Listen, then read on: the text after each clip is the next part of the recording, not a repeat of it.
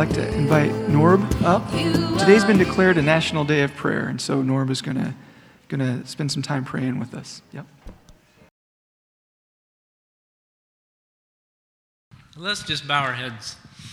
Our Father, we have been called by our president of this country, this great nation, to have a National Day of Prayer. Father, I just want to say we're thankful that we have been brought to our knees. Our country and our president has acknowledged the fact that we need to turn to God. Father, we need to turn to you every day of our life. We need to confess our sins and to give thanks for the gift of the Lord Jesus Christ. We love him and we give thanks for him. Now we pray for this nation, that you would use this trial to bring people to Christ. They would think about you, think about where they are and if they know you or not. Even our congregation, our city, help us to think about the Lord Jesus Christ and how we're doing with him. We pray for healing now for those that have had coronavirus and those that are exposed to it. We pray for healing. You would lift this plague, this virus from our nation. We give you the glory. We ask for your help and we ask for your strength. In Jesus' name, amen. Every blessing you pour out, I'll turn back to praise. When the darkness closes in, Lord, still I will say, blessed be the name of the Lord. Blessed be your name. Blessed be the name of the Lord. Blessed be your glorious name. The storm, he is Lord, Lord of all. Lord, we thank you that you are Lord of all. No matter what we face, what challenges, whether sickness or persecution or too much to do, Lord, you are in control. You are our cornerstone, and we thank you for the peace that you give and the strength that you give. In Jesus' name we pray. Amen. Well, good morning and welcome to Creekside Church. We're sure glad to see you here this morning. We've got quite a few traveling for spring break and maybe a few just keeping it safe. We don't want to be alarmist and stress people out. We don't want to say too much about it, but it is important to, just take reasonable precautions, wash your hands, good hygiene, that good stuff. If you're sick, stay home. But that's all I want to say about it this morning. I want to, it's been so heavy on us in the media all week, and I just want to help us lift our minds off of it for a half hour or so and turn our minds to the word of the Lord and really uplift our minds and hearts in him. And I also just want to welcome back our brother Mark Bristow, who was out for a while with his shoulder surgery, and welcome back, brother. So we're in our series in Matthew, and we've come to chapter 5 the last couple of weeks, what is famously known as the Sermon on the Mount, and in particular, the Beatitudes, or the blessings that Jesus gives. There's 8 of these blessings, and Steve has covered the first 6 over the last couple of weeks, and we're going to look at the last 2 this morning. So if you would please turn with me to Matthew chapter 5, and we'll just read through these Beatitudes one more time this morning. And seeing the multitudes, he went up on a mountain. And when he was seated, his disciples came to him. Then he opened his mouth and taught them, saying, Blessed are the poor in spirit, for theirs is the kingdom of heaven. Blessed are those who mourn, for they shall be comforted. Blessed are the meek, for they shall inherit the earth. Blessed are those who hunger and thirst for righteousness, for they shall be filled. Blessed are the merciful, for they shall obtain mercy. Blessed are the pure in heart, for they shall see God. Blessed are the peacemakers, for they shall be called sons of God. Blessed are those who are persecuted for righteousness' sake, for theirs is the kingdom of heaven. Blessed are you when they revile and persecute you and say all kinds of evil against you falsely for my sake. Rejoice and be exceedingly glad, for great is your reward in heaven. for so they persecuted the prophets who were before you." So this morning we come to another crucial godly attribute, and that is of a love for peace, being a peacemaker. And I just think how I get up here maybe 3 or 4 times a year, and it never fails once a year or so that I get a topic that is somewhat at odds in my personal life, and I come to a topic of being a peacemaker when I don't feel that I'm a great peacemaker in my personal life. But, that's the thing I was thinking about too, is that God treats us on the basis of grace, All these attributes that we've been talking about, being poor in spirit and humble and meek and gentle and pure in heart, none of us do that perfectly. And it's not the way of salvation, is it? God doesn't save us on the basis of us being pure in heart to start with. He doesn't save us on the basis of being meek and gentle or any of those things. He saves us only on the basis of Christ. And his work on the cross alone is the payment for our sins. We only trust in his work on the cross for our salvation. And by grace we are saved through faith in Christ, and not of our works, lest any man should boast. And after salvation, we continue to live out our lives on the basis of grace. Isn't that wonderful? When we fail and fall short, even the preachers and leaders of your church, we are still operating on the basis of grace. How wonderful that is. So we come to peace. We look at the world and there's not peace, is there? And in the history of mankind, there's always been conflict and strife, but it wasn't so from the beginning. In the beginning, when God created the heavens and earth, at the end of his creation, he called it good. It was perfect. There was no strife or disharmony or conflict or war. But then when sin entered the world through Adam, that harmony was taken away. And ever since then, man has been in conflict. Man has been in conflict with God. There is now a separation between man and God. Man has been in conflict with man. Man is also in conflict with nature. Romans 8 even teaches us that creation itself is groaning, waiting for its redemption one day. So the world is full of conflict. And only when Christ returns one day and sets up his perfect kingdom on this earth, when he reigns and rules in righteousness, only then will there be peace on this earth one day. We look forward to that day, but right now we find ourselves in this time of disharmony and conflict. And despite man's best attempts at peace in the world and negotiating peace treaties and through politics, there's always going to be a lack of that until Christ returns. But meanwhile, we're to be lovers of peace as Christians. When we see and face conflict in this life, we're to love peace and hate conflict. We're to help make peace. And so we're going to look primarily this morning at what it means to be peacemakers among men this morning. And to do that, I want to look at 3 examples. First, we're going to look at God himself, then our Lord Jesus Christ, and then the apostles and disciples. When we look at God, God is a God of peace. He says so in 1 Corinthians 14:33, "For God is not the author of confusion, but of peace, as in all the churches of the saints." And the God of peace has done an incredible thing to bring peace in our relationship to him. Romans 5:1 says, "Therefore, having been justified by faith, we have peace with God through our Lord Jesus Christ."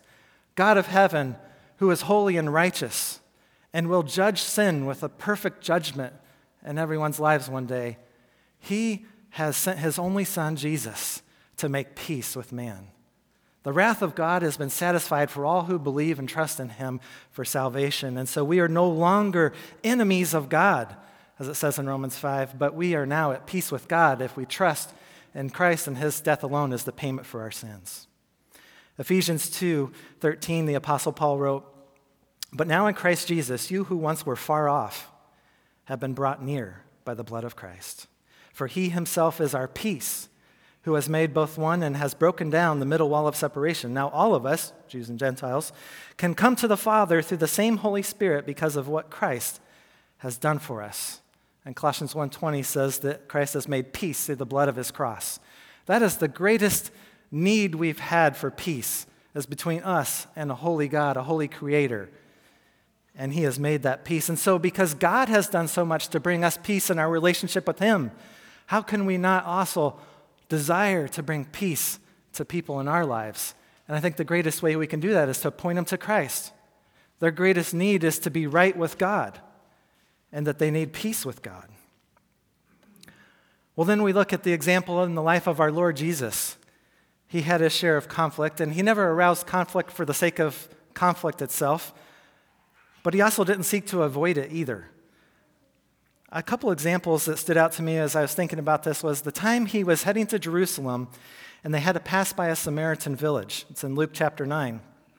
In verse 51, it says, "Now it came to pass, when the time had come for him to be received up, that he steadfastly set his face to go to Jerusalem, and sent messengers before his face. And as they went, they entered a village of the Samaritans to prepare for him. But they did not receive him, because his face was set for the journey to Jerusalem. And when his disciples James and John saw this, they said, 'Lord, do you want us to command fire to come down from heaven and consume them, just as Elijah did?'" So Jesus, on his way to Jerusalem, they needed a pit stop along the way, and here's the Samaritan village, and Jews and Gentiles didn't exactly get along very well. They hated each other. They were ethnically opposed to each other. And Jesus sent a couple of his disciples ahead to the town to see if he could get some provisions, and they reject them because they're Jews. And James and John are very upset by this, and they come report it to Jesus, and they said, "Lord, you want us to call down fire just like Elijah did and consume them?" You know what? These two brothers, they had a nickname. You know what it was? James and John were known as the sons of thunder. Yeah, they earned that nickname, and here's a good example of that. The sons of thunder wanting to call down fire on these Gentiles. And you know what Jesus said? Jesus turned around, verse 55, and rebuked them and said, "You do not know what manner of spirit you are of. For the Son of Man did not come to destroy men's lives, but to save them." And they went to another village. He didn't come to destroy men's lives. He came to save them. He came to bring them peace. And see, we see Jesus being the peacemaker. I also think about the time he is arrested in the garden. He's been betrayed by Judas, and the soldiers come with clubs and spears and swords to arrest him. And Peter, the brave one, swings out his sword, probably aiming to cut off a head, but he cuts off the ear of the high priest servant Malchus. And then Jesus heals the ear on the man. And he tells Peter, "Put your sword in its place. For all who take the sword will perish by the sword. Or do you think that I cannot now pray to my Father, and he will provide me with more than 12 legions of angels? How then could the scriptures be fulfilled that it thus must happen thus?" If Jesus' kingdom was of this earth, and if his purpose was to reign and rule on the earth, he could have taken it by force. He could have, at a moment's notice, called 12 legions of angels and took out that squad of soldiers. But that was not his purpose. His purpose was to come and be the sin bearer on the cross for our sins, to make peace between God and man. And so he tells Peter, "Put away your sword." We see Jesus as a peacemaker. And then we look to the apostles and the early church after Jesus had ascended to heaven. And there was a great time of conflict. And it rose over the Jewish custom of circumcision, which was a big deal to the Jews. Every male had to be circumcised on the 8th day, and it was a sign of being part of the covenant of God. You had to be circumcised. That was a Jewish thing. And they thought that they correlated that to salvation. In verse 1 of Acts 15, it says, "Certain men came down from Judea and taught the brethren, unless you are circumcised according to the custom of Moses, you cannot be saved." So right there, that's a problem. Because Gentiles all over the world are now starting to get saved, and they don't have these Jewish customs. So therefore, when Paul and Barnabas had no small dissension and dispute with them, I love how the New King James says that, no small dissension and dispute. Yeah, they had a big conflict, big arguments. And it says they determined that Paul and Barnabas and certain others of them should go up to Jerusalem to the apostles and elders about this question. Now the apostles and elders came together to consider this matter, and when there had been much dispute, so here's the church leaders, the early church, and here they are in a big conflict, a big dispute about this matter of circumcision. And we might say, that's no big deal today, but to them it was a huge deal because it identified them as the people of God. But the Gentiles who weren't Jews and didn't have that custom, they're like, we don't see a need for circumcision. And so I love what Peter says in Acts 15:7. Peter rose up and said to them, men and brethren, you know that a good while ago God chose among us that by my mouth the Gentiles should hear the word of the gospel and believe. So God, who knows the heart, acknowledged them by giving them the Holy Spirit just as he did to us, and made no distinction between us and them, purifying their hearts by faith. Now, therefore, why do you test God by putting a yoke on the neck of the disciples, which neither our fathers nor we were able to bear? But we believe that through the grace of the Lord Jesus Christ we shall be saved in the same manner as they. Not an easy issue to resolve. There had been a lot of dispute about it. Maybe some of them were wondering, can we even go on together? But Peter's reasoning prevailed, and you know why? I think it's because he took their minds off of their own personal preferences, their own grievances, their own distinctives, and helped them see the whole situation from God's perspective. That God had sent his son to be the Savior of the world. That God was saving Gentiles. You know, they might have had this Jewish custom and it was important to the Jews, but God isn't just working among the Jews anymore. He's doing his saving work among all peoples now. And so Peter helped them lift their minds and their eyes off their immediate situation and circumstances to see it from the bigger picture of what God is doing. And so when we're in a time of conflict too, you know, sometimes Christian churches can get so inwardly focused on issues they're dealing with and their own preferences and their own style and their own distinctives, and that can cause churches to lose sight of the big picture of God's mission and his saving work. And the result of Peter and Paul and Barnabas, it says, then it pleased the apostles and elders with the whole church to send some choice men with a letter to the Gentiles with a favorable decree. They were at peace about it.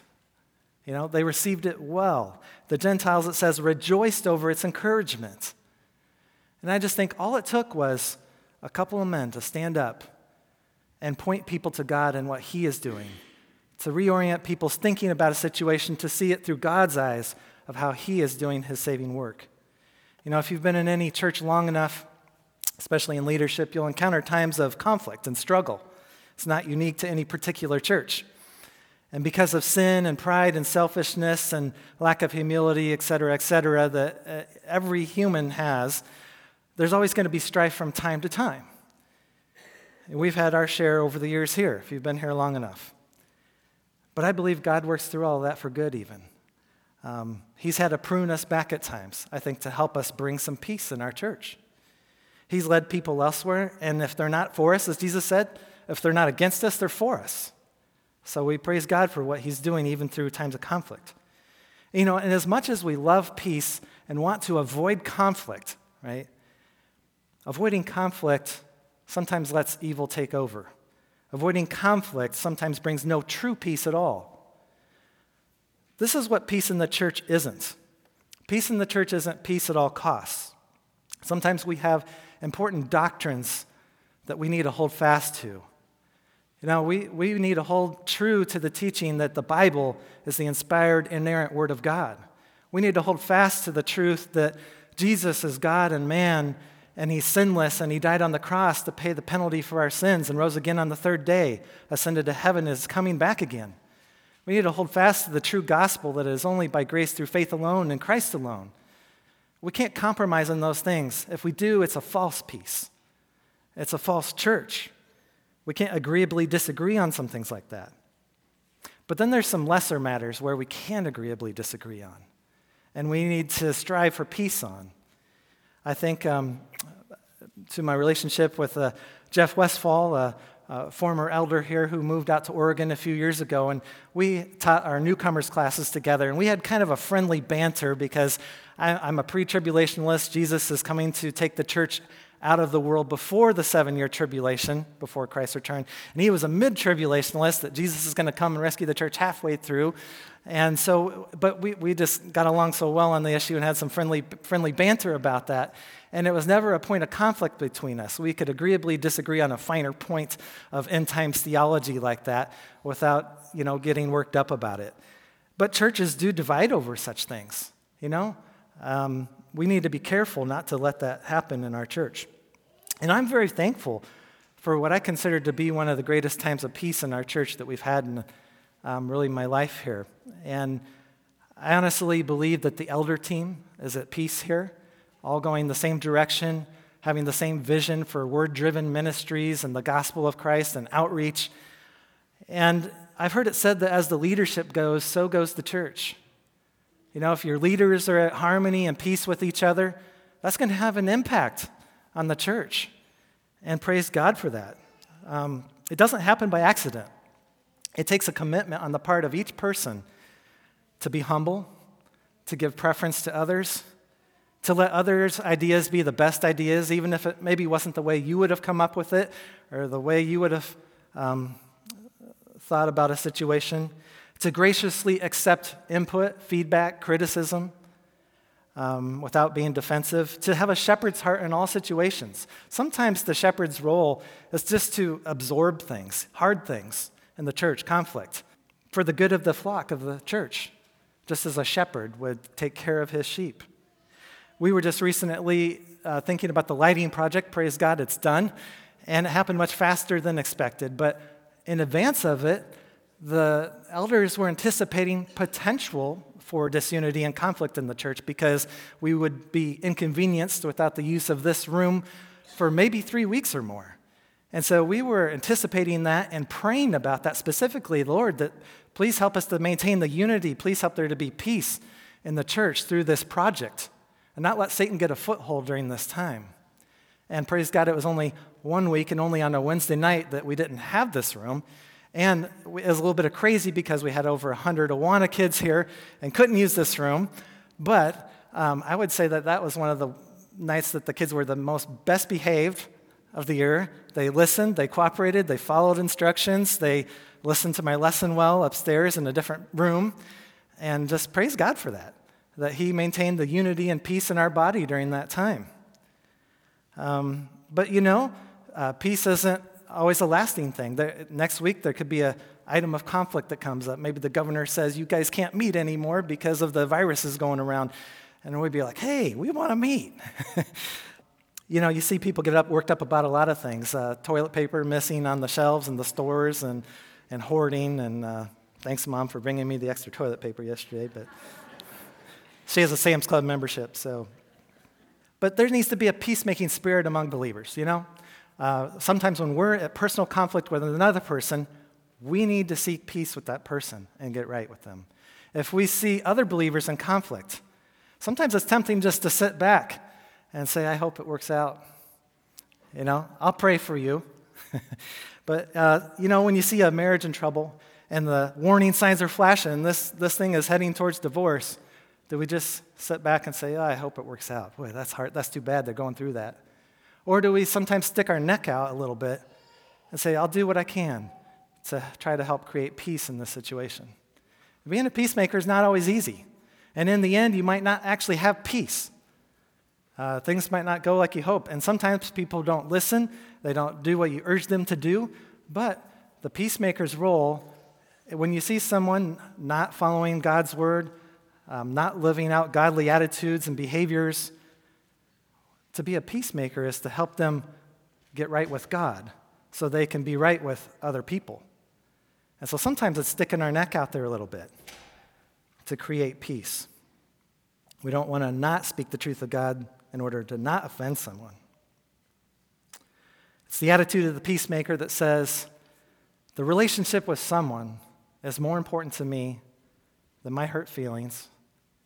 It's more important that God have glory in this situation than for me to keep my distance and keep my personal comfort away from something hard going on. And that's not easy, is it? But God calls us to have a peacemaking spirit among all people. In Romans 12:18, the apostle wrote, if it is possible, as much as depends on you, live peaceably with all men. So, you know, not just among believers, but all men. All men means all men. We're called to live peaceably with all men. Hebrews 12:14, pursue peace with all people. We're to work at living in peace with all people. And what a testimony to a world that just seems to thrive on conflict. It dominates the media headlines when there's conflict. Well, that's top news, you know. But what a witness to the world when they see believers seeking to bring peace in times of conflict, being peacemakers, helping people to come to peace. At work, I'm a manager now, and my first year into the role as a manager, I had just a very difficult situation to deal with. Before I get into work, a guy on my team who's very stressed out in life over different things comes in, and he is working on a project with another lady on my team, and they're due for a presentation to a lot of our business partners in a week. And things had seemingly gone well, but he just came in super stressed out one morning and just openly berated her on the floor loudly where other people could hear it. So I get into work. I get the reports. You never know what you're going to get on any given day in an office. And okay, I got to deal with this now. And then I get a call that same morning that my Grandma Klein had passed away, and I need to think about getting my family plans together to drive out to Colorado for the funeral. So not an easy morning. But I didn't need anybody to tell me what to do or that I needed to do something. I know something needed to be done. He saw a need, and I immediately called the guy into a room, talked to him over it, helped him to understand that his actions were wrong and the harm they caused, and agree and promise not to do those things again and to apologize. Part of peacemaking is to help people realize their offenses and agree that they have offended someone. And then I talked to the lady and I said, I've addressed this. I take this seriously. I've addressed it, and I just, I hope you can forgive him and continue to work on the project, but I understand if it's too difficult and you can't. It worked out well. The Lord brought peace in that situation through me. I was able to help them work together, and the project went well. The presentation went well for our business partners. God gave me, I feel, supernatural wisdom and grace just to help bring peace in that situation. And I have many other examples I could share where I haven't been a good peacemaker, but that was one where I felt like I was a good one, so I shared that one. But there's a blessing for being a peacemaker, and we see that here in Matthew 5. Jesus says, the blessing for being a peacemaker is for they shall be called sons of God, because God is a God of peace. One of the ways we are most like him is when we help bring peace and when we are peacemakers. What a blessing can be ours. When we are peacemakers, God views us as his sons. He calls us sons of God. What greater blessing is there than that, than to be known as a son of God? And that's the blessing that's ours when we are peacemakers. Well, this last beatitude in the passage, the last blessing Jesus gives, follows all the other beatitudes. He's talked about people who are poor in spirit, humble, mourn over their sin, meek and gentle, merciful, pure in heart, are peacemakers. People like that, if people really live like that, they're going to stand out.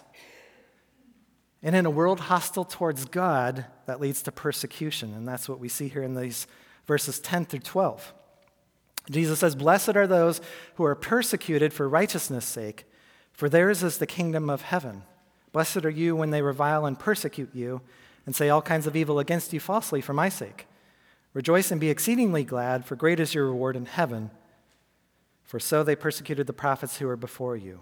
It's kind of ironic that while being a peacemaker is a godly characteristic, that oftentimes it can lead to being a troublemaker, being in trouble with the world. And Jesus said to expect persecution.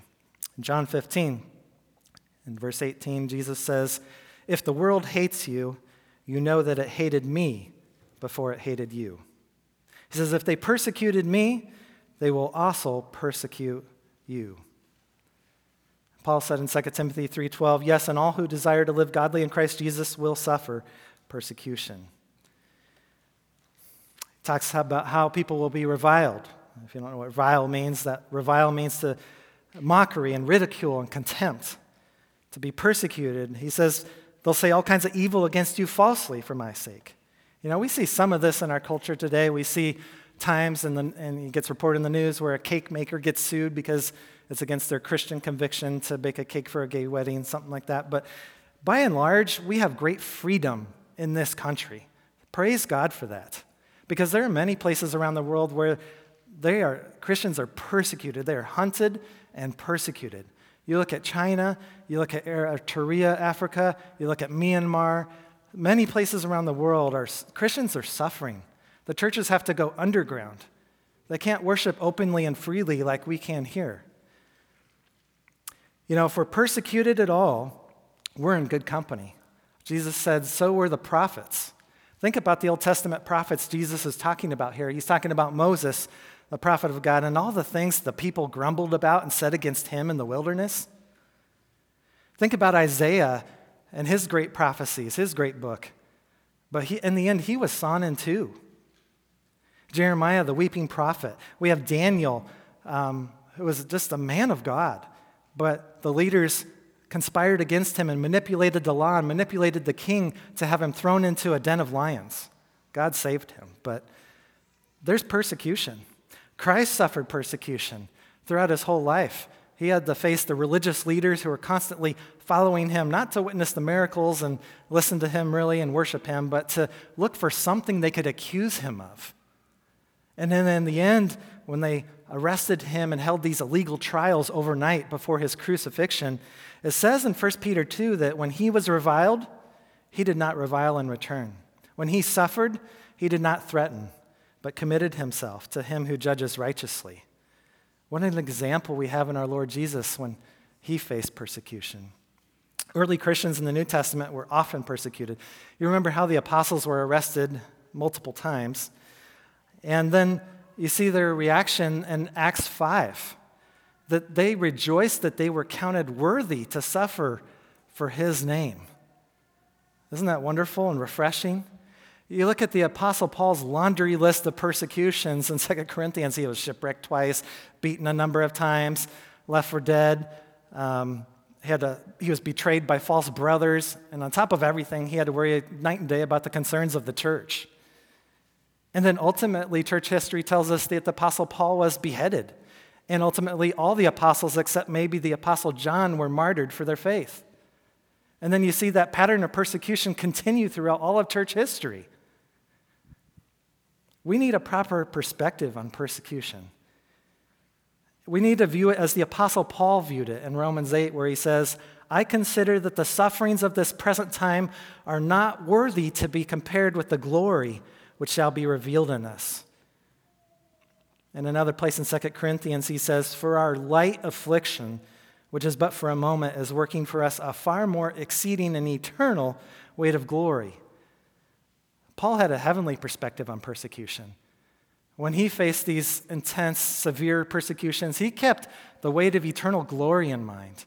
He called what he was going through as a light affliction. It doesn't always feel like a light affliction when we're going through suffering and persecution, but in the perspective of eternity and the blessings that await us in the kingdom of heaven, the suffering and persecution in this life are but a light affliction, right? Here's what persecution today isn't. Persecution in America isn't being hounded by bill collectors for overdue payments. It's not being hassled by a harsh boss or a cantankerous neighbor. It's not the everyday trials of life like high gasoline prices, frustrating traffic jams, or lack of toilet paper on the shelves for people stocking up for the end of the world. And it's not being persecuted due to some sin. It's not being persecuted and being spoken falsely about for being a knucklehead, as Steve would say. Let's not do stuff that provokes people unnecessarily. When a Christian leader is maligned and railed against in the media for some kind of financial scandal or sexual scandal, they deserve that. We don't want to deliberately say insulting things or provoke people's wrath. I was in a personal evangelism class back in Bible college, and our professor, Chris Schroeder with the Ezekiel Project, he's a zealot. He goes out and he does everything for evangelism. But he was telling us this story one day, I remember, when he and his friend got kind of riled up, and they went out with a couple bullhorns. And outdoors, there was this large gathering of Mormons, and he's on one side with a bullhorn, and his friend is on the other side of the crowd with the bullhorn, and they're shouting scripture back and forth across the crowd, condemnation and also the gospel. Well, when the police show up and threaten to arrest them for doing that, they brought that on themselves. Maybe that's not the best and gracious way to share the gospel, right? That's not persecution well deserved. What it is suffering, as Jesus says here in Matthew 5, for righteousness' sake and for my sake. If we're going to be persecuted in this life, let it not be for all the reasons someone else might be persecuted or spoken against just for being a bonehead, right? Let it be, if we're going to be persecuted, let it be for living a life fully devoted to Jesus Christ. Let it be for taking a stand for Christ and suffering because of it, keeping in mind humility and gentleness. And Peter in 1 Peter 3 says, "But even if you should suffer for righteousness' sake, you are blessed." He says, "Having a good conscience, that when they defame you as evildoers, those who revile your good conduct in Christ may be ashamed."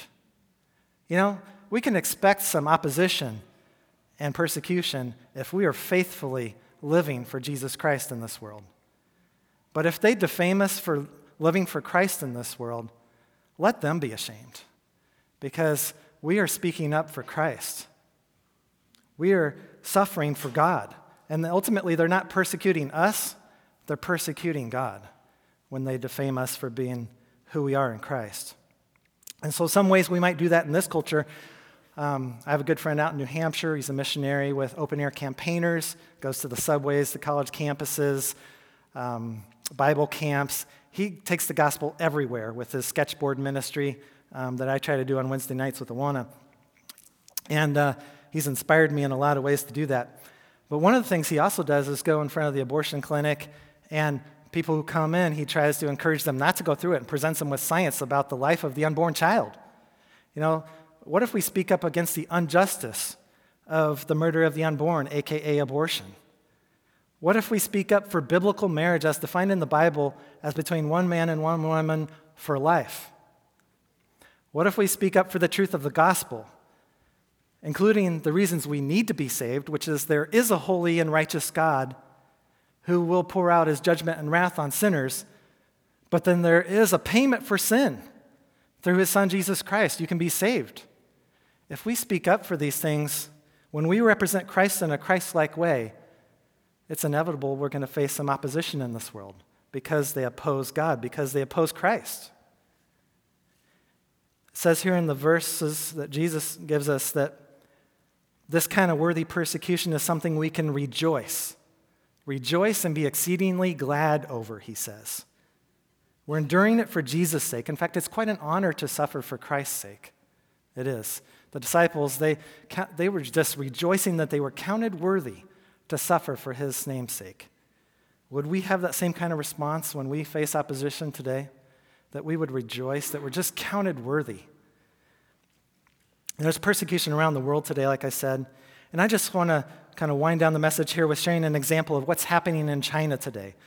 I don't know if you're familiar with the magazine Voice of the Martyrs, but I get this magazine monthly called Voice of the Martyrs. And it's a sobering wake-up call to what's happening to believers around the world today. And in the March issue here, it's talking about China, communist China. And the option for Christianity that's allowed is to be a registered church with the government. And if you're going to be a registered church with communist China, you have to have pictures of their communist leaders posted by the front of your church. You can't have a cross on the outside. Your sermons have to be pre-approved. You have to open with a song that supports the communist regime. And even after fully complying with all of this, you could still be raided and closed down. Right now, the country is in the middle of a 5-year Sinitization process where they're trying to make everything more Chinese. And so they're cracking down on the churches. The only other option in China is to have an illegal church, an underground church.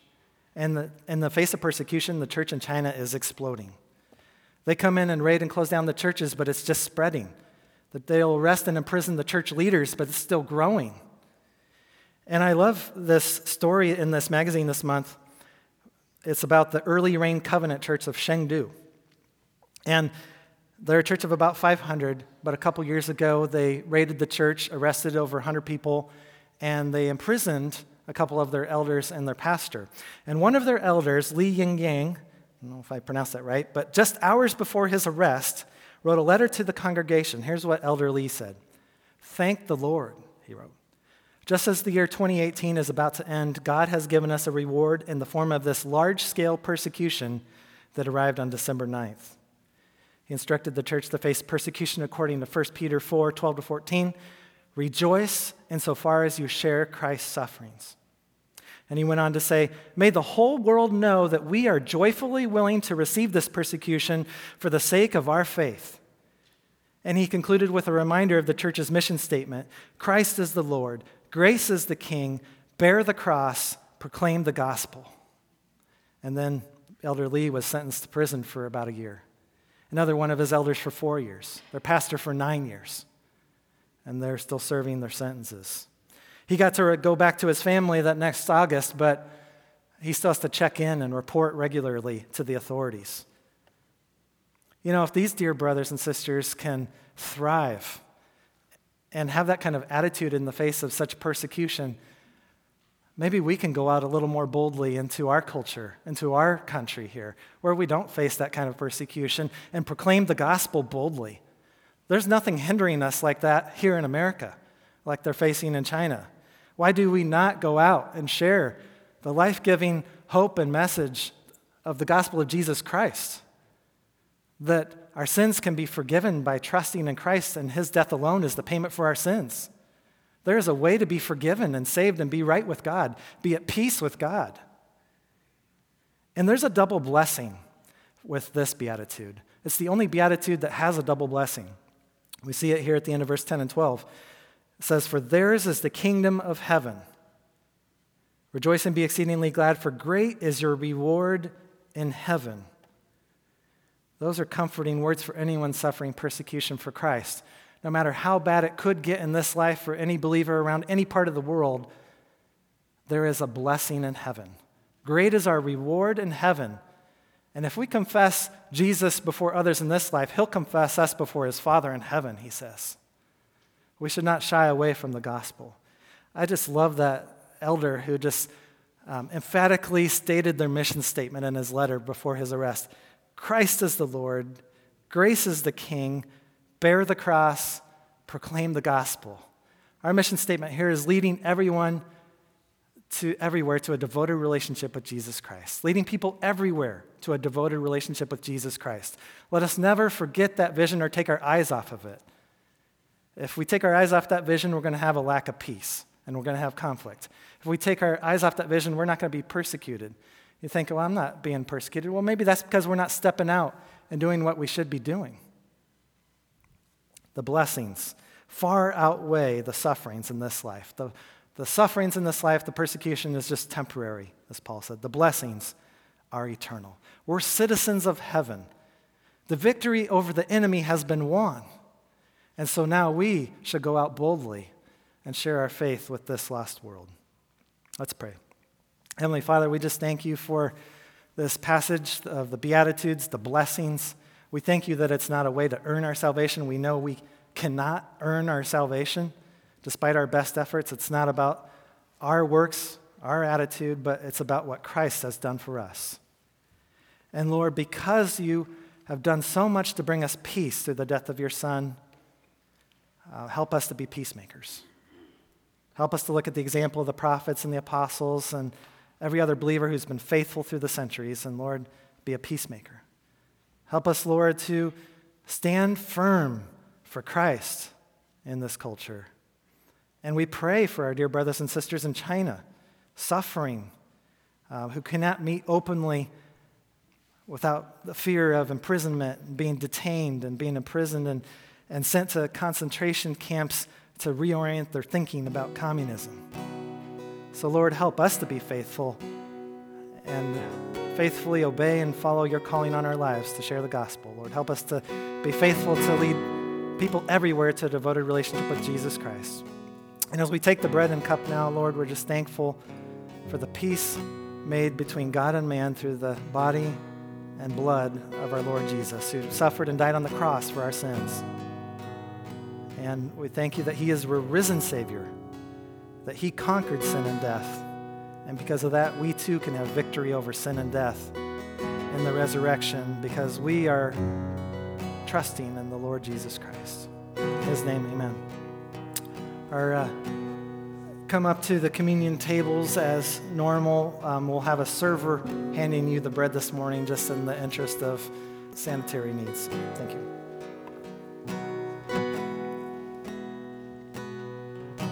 Invite you to take some time to reflect as we sing this song, and then when you're ready to come forward and take the elements of communion.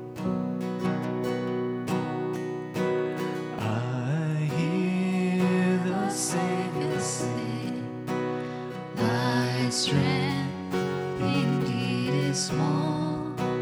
Child of weakness, watch and